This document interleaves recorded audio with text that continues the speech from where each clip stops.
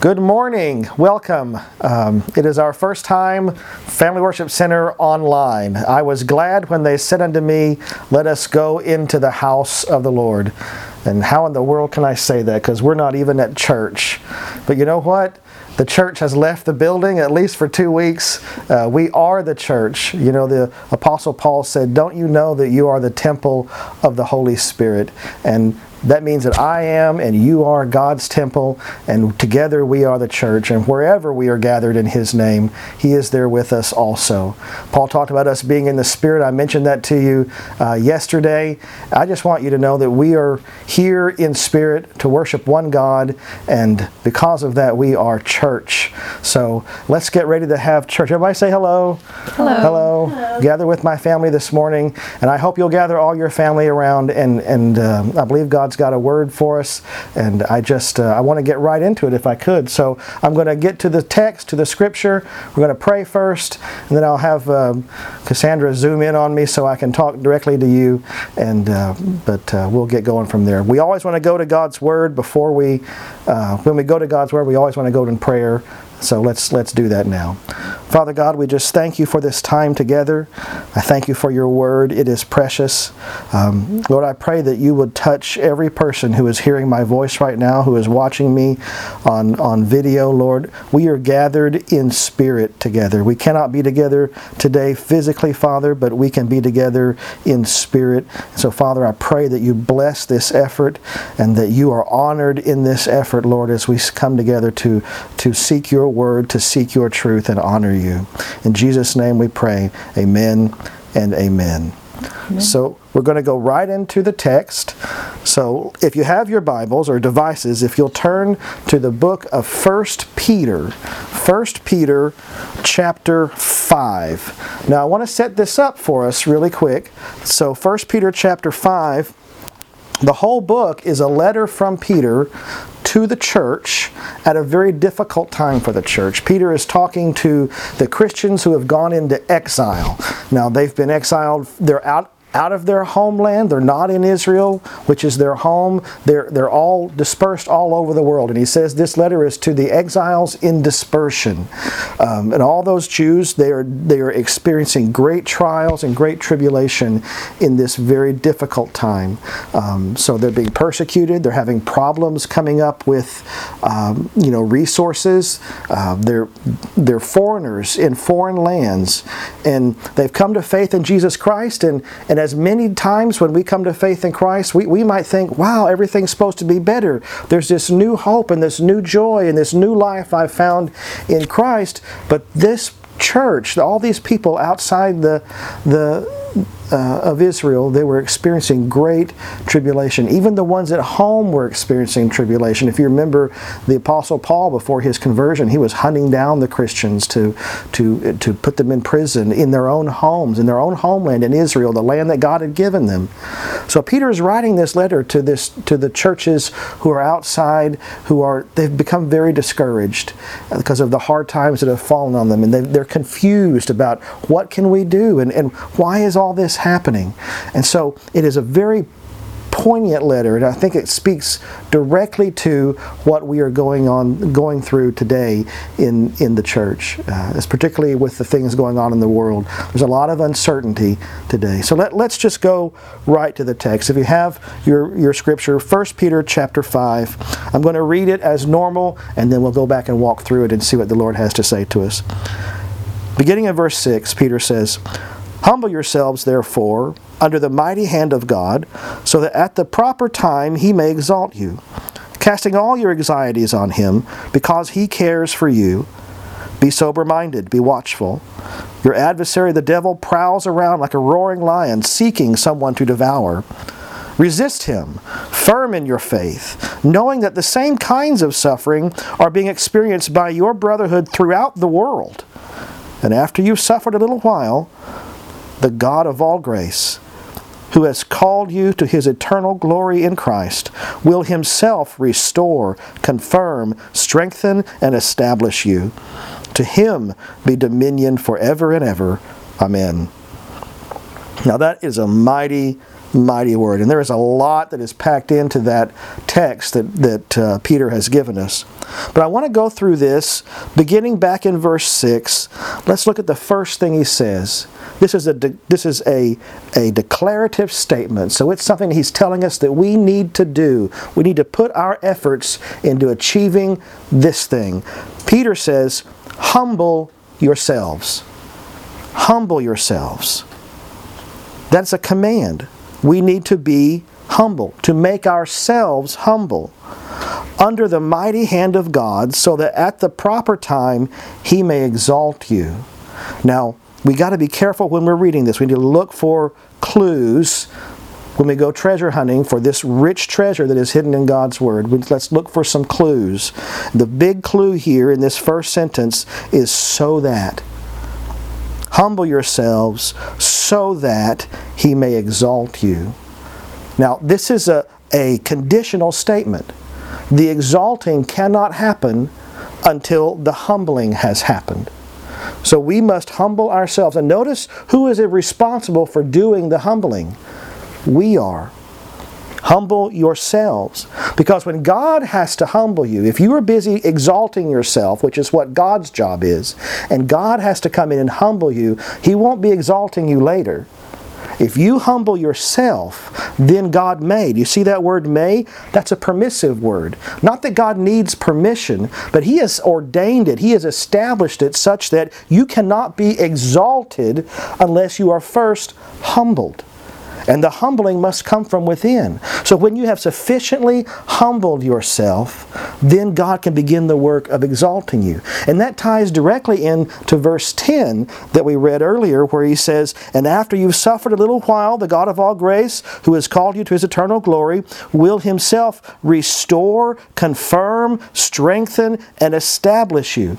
This is the journey of being exalted. Restoration, confirmation, strengthening, and establishing. And you cannot begin that journey of being exalted by God until you have first submitted yourself in humility under His mighty hand.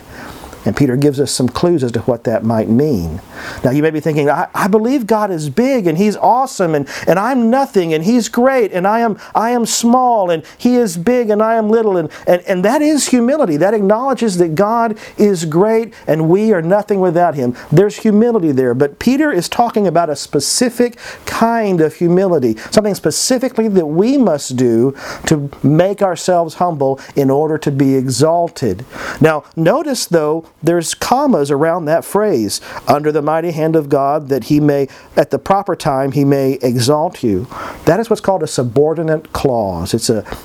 It can't stand on its own. It doesn't make sense by itself, but it gives clarity to the rest of the sentence. It wouldn't make sense to say, just to start a sentence, under the mighty hand of God, so that He may prosper you, and so that He may, at the proper time, He may exalt you. That doesn't make sense by itself. When seen with the rest of the sentence, it makes sense. So it's a subordinate clause. Let's look at what it says without it. That's the main thought that Peter's trying to convey. He says, humble yourselves, casting all your anxieties on Him, verse 7, because He cares for you. So this is what it looks like to humble yourself. Peter is saying, in order to be humble, to do this to yourself, to make yourself humble before God under His mighty hand, you must cast your anxieties upon Him. And the reason is He cares for you. Humble yourself, by casting your anxieties on Him, because He cares for you. He loves you. He deeply loves you. And there is a trust there. That's what faith is trust. It is a trust lifestyle. You know, people try to twist faith around into being some kind of tool that we can use to get the things that we want. And that's not faith, church. That's witchcraft. That's what that is. You cannot manipulate God into doing what you want Him to do. You cannot twist the Holy Spirit and bend the Holy Spirit into getting the things that you want. Faith is trust in God. It is a lifestyle of trust. And this is what Peter is saying, that we must humble ourselves by throwing our cares upon Him, our anxieties upon Him, because He loves us. I'm reminded of the three Hebrew children. You'll remember that story. Shadrach, Meshach, and Abednego were standing before Nebuchadnezzar the king. And there had been a law passed that you have to bow down when they play the trumpets and worship the king. If you don't, it means the death sentence for you. And so they're standing before Nebuchadnezzar and they refuse to bow down. And they had great faith in God. They were casting their cares upon God. Look at what they said.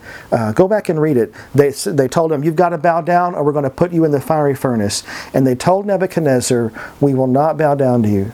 They said, we trust God. We trust Him. I don't know what the outcome of this is. I don't know what's going to happen from here on. I trust Him. And I trust Him that He is going to deliver me from this fate. He's going to deliver me from this death, from this danger. I trust that because He loves me. Cast your cares upon Him because He cares for you. I trust Him because He loves me. But look at what He said. He wasn't trying to manipulate God, wasn't trying to get something out of Him, or try to manipulate the Holy Spirit, or change the rules of engagement, or anything like that. What did He say after that? They said, even if God does not deliver us, we will still not bow to you because only He is worthy of our praise. He is one God, and He alone is worthy. Even if. Now that's some uncertainty there. Wouldn't you agree? They weren't sure they would get out of it. We believe, we trust God is going to take care of us. I'm going to cast my care upon Him, and whatever happens, even if He doesn't deliver us from this fire, even if we die, we perish a very painful death, I still will not bow because He is my God. He loves me. And that's what Paul said in Romans. We know all things work together for good to them who love the Lord and are called according to His purpose. That's where this trust comes in. Good or bad, pain, sorrow, plenty. Paul said, I can do all things through Christ. He's talking about how I can abound, how I can be abased, how I can have a lot, how I can have a little, I can suffer, I can have peace, I can be in conflict. I can do all those things because Christ strengthens me. And that's exactly where Shadrach, Meshach, and Abednego were. We can go through this fiery furnace and God can deliver us miraculously, or we can die a very painful death. And I can do that rejoicing in God because He strengthens me. He cares for me. And whatever happens, God is sovereign and He knows what's going on, and it is for my ultimate good. Cast your cares upon Him because He cares for you. But look at what he says back in 1 Peter, the very next verse. We care. This is not some flippant thing. We don't just throw caution to the wind. The three Hebrew children didn't throw caution to the wind. And neither should we. Peter says, be sober-minded. Be watchful. Be vigilant. You've got an enemy. And he is roaming around looking for ways to destroy you, seeking who he may devour. You have to be careful. Cast your cares upon God, but be careful. That seems like it might come into conflict, but it's not. We are supposed to be vigilant, ever watchful, because there is an enemy, church. And right now, I'm talking to you about a physical enemy. And Peter was talking about a physical enemy and a spiritual enemy. You know, they were being persecuted. And he says the enemy, Satan, the devil, prowls around like a roaring lion. He wanted to destroy their homes and their livelihoods and their bodies and their freedom. He also wanted to destroy their hope. If he can get your hope, he can get your soul. This is a big deal, church. We cannot lose hope in times of uncertainty. We cannot lose hope when everything's shutting down, everything's falling around us. Our hope has not changed. Christ is our sure and solid foundation. I think it is so interesting that in the divine providence of God, for the last 6 weeks at least, we have been talking about our blessed hope. I had no clue this stuff was going to happen. None of us did. But this is where God had us in His Word, looking at what is coming next, looking at our sure and solid foundation, our eternity with Him, how absolutely rock solid that promise is that we will one day be with Him in glory. You know, it is appointed that every man wants to die. Even Lazarus, who Jesus raised from the dead, he died. Everybody is going to die. But we will, those of us who believe in Christ, who have made our hope in Him, will live forever in glory. And that hasn't changed. None of that changes. They can shut everything down. It can get dark. The skies can go black. The earth can split open. None of that changes. Our hope is secure. That's why we can cast our care upon Him. He cares for us. Our hope is secure. But there's that cautionary statement to be sober and be watchful. This is not the time. Faith is not an excuse to be careless. Faith is not a reason to be unreasonably, unnecessarily risky. I'm reminded of when Jesus was taken, He was being tempted by Satan, and Satan took Him to the top of the temple. And he said, if you are the Son of God, throw yourself off this temple. For it is written. And then he begins quoting Psalm 91, which has gained a whole lot of popularity the last few days because it specifically addresses pestilence and disease and sickness and God's promises surrounding that. Satan specifically quotes Psalm 91 and says, for it is written, Jesus, that He will give His angels charge over you, and He will bear you up on their wings lest you dash your foot against a stone. So he's tempting Jesus with the promises of God. And Jesus turns around and says, not having that. Because God said, thou shalt not test the Lord thy God. And if I throw myself off this temple, I am putting Him to the test. And I don't test Him. He is the one who tests the soul. So Jesus was given the promise of God. And if anyone had the right to call down angels to protect him, it was the Son of God for sure. But that is no reason for us to walk in carelessness and to not be vigilant and to not be sober-minded and to not be careful. We are called to be both faithful, not being driven by fear, but careful. You know, the early church, they were being persecuted, and they couldn't meet just anywhere. They had to be very creative about how they meet and where they meet. They had to be very creative about what they said to one another and who they talked to and how they said things. Because if they said things the wrong way or they spoke to the wrong person about the wrong thing, that could have meant their death. That could have meant them being imprisoned for life and put to hard labor. You don't even have to go back to the early church. You can look at the church across the world right now in the Middle East and in other countries that are hostile toward Christianity. They have to fear for their lives. They have to be very careful about how they do church. Very creative about how they do church. If they say the wrong thing to the wrong person, they could be put to death on the spot, or worse yet, have to watch their family be put to death in order to force a denial of Christ out of them. These are scary times, not because of the coronavirus. That has brought the world to its knees, and wow, how it makes the work of our hands look so fragile, which is why my hope has to be in something a bit more solid than human work and human wisdom. But just look across the world at the ongoing persecution of the church. They have to be creative in how they do it. We are facing an enemy here. Not a hostility towards our religion, but there is an invisible enemy that is attacking the world, that is after our health. And it's real. And we would be foolish to deny the reality of the situation. Be sober, be vigilant. There will be some suffering for a while. We have to be careful and be wise as we move forward in this. But we can move forward together. Thank God for technology that's allowing me to connect to you now and allowing you to connect to me. Thank God for that. We have to be creative in how we do church. We have to be creative in how we join together in the Spirit. But God has given us means with which to do that. And I encourage you to not lose heart. Cast your cares upon God. Let's walk in faith together, being sober, being vigilant, not taking unnecessary risks. Now, there are people that you have to serve. There are people that we have to serve. My wife, there are kids who will not be able to eat next week if she does not go out and take them food. I have to serve you. There are other people that we've got to make sure that we band together and build one another up. But we're doing that in gospel hope. And so we're not taking unnecessary risk. In fact, we're being extra special careful anytime that we have to go out during this time.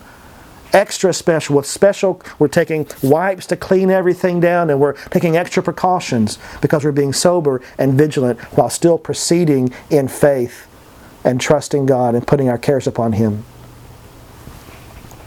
He will establish, confirm, strengthen after we've suffered a little while. And I love the wording of that. A little while. This too shall pass. This too shall pass. Verse 11. To Him be the dominion forever and ever. Amen. All of life to the glory of God. What a wonderful way to live. Church, I love you.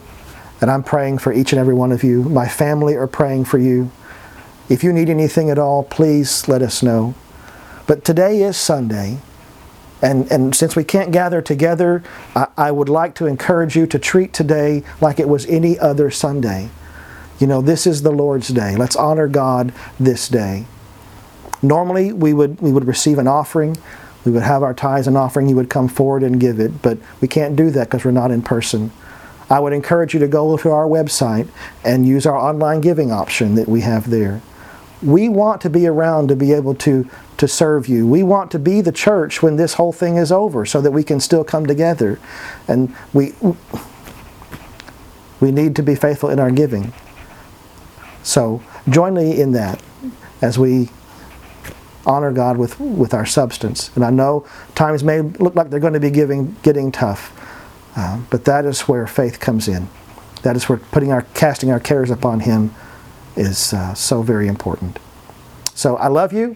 Let us pray, and then you guys have a wonderful, wonderful day.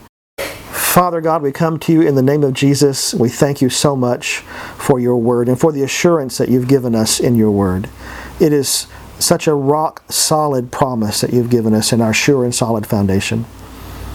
God, I pray that you will give us the ability, grace us with the wisdom and the courage to put our faith in you.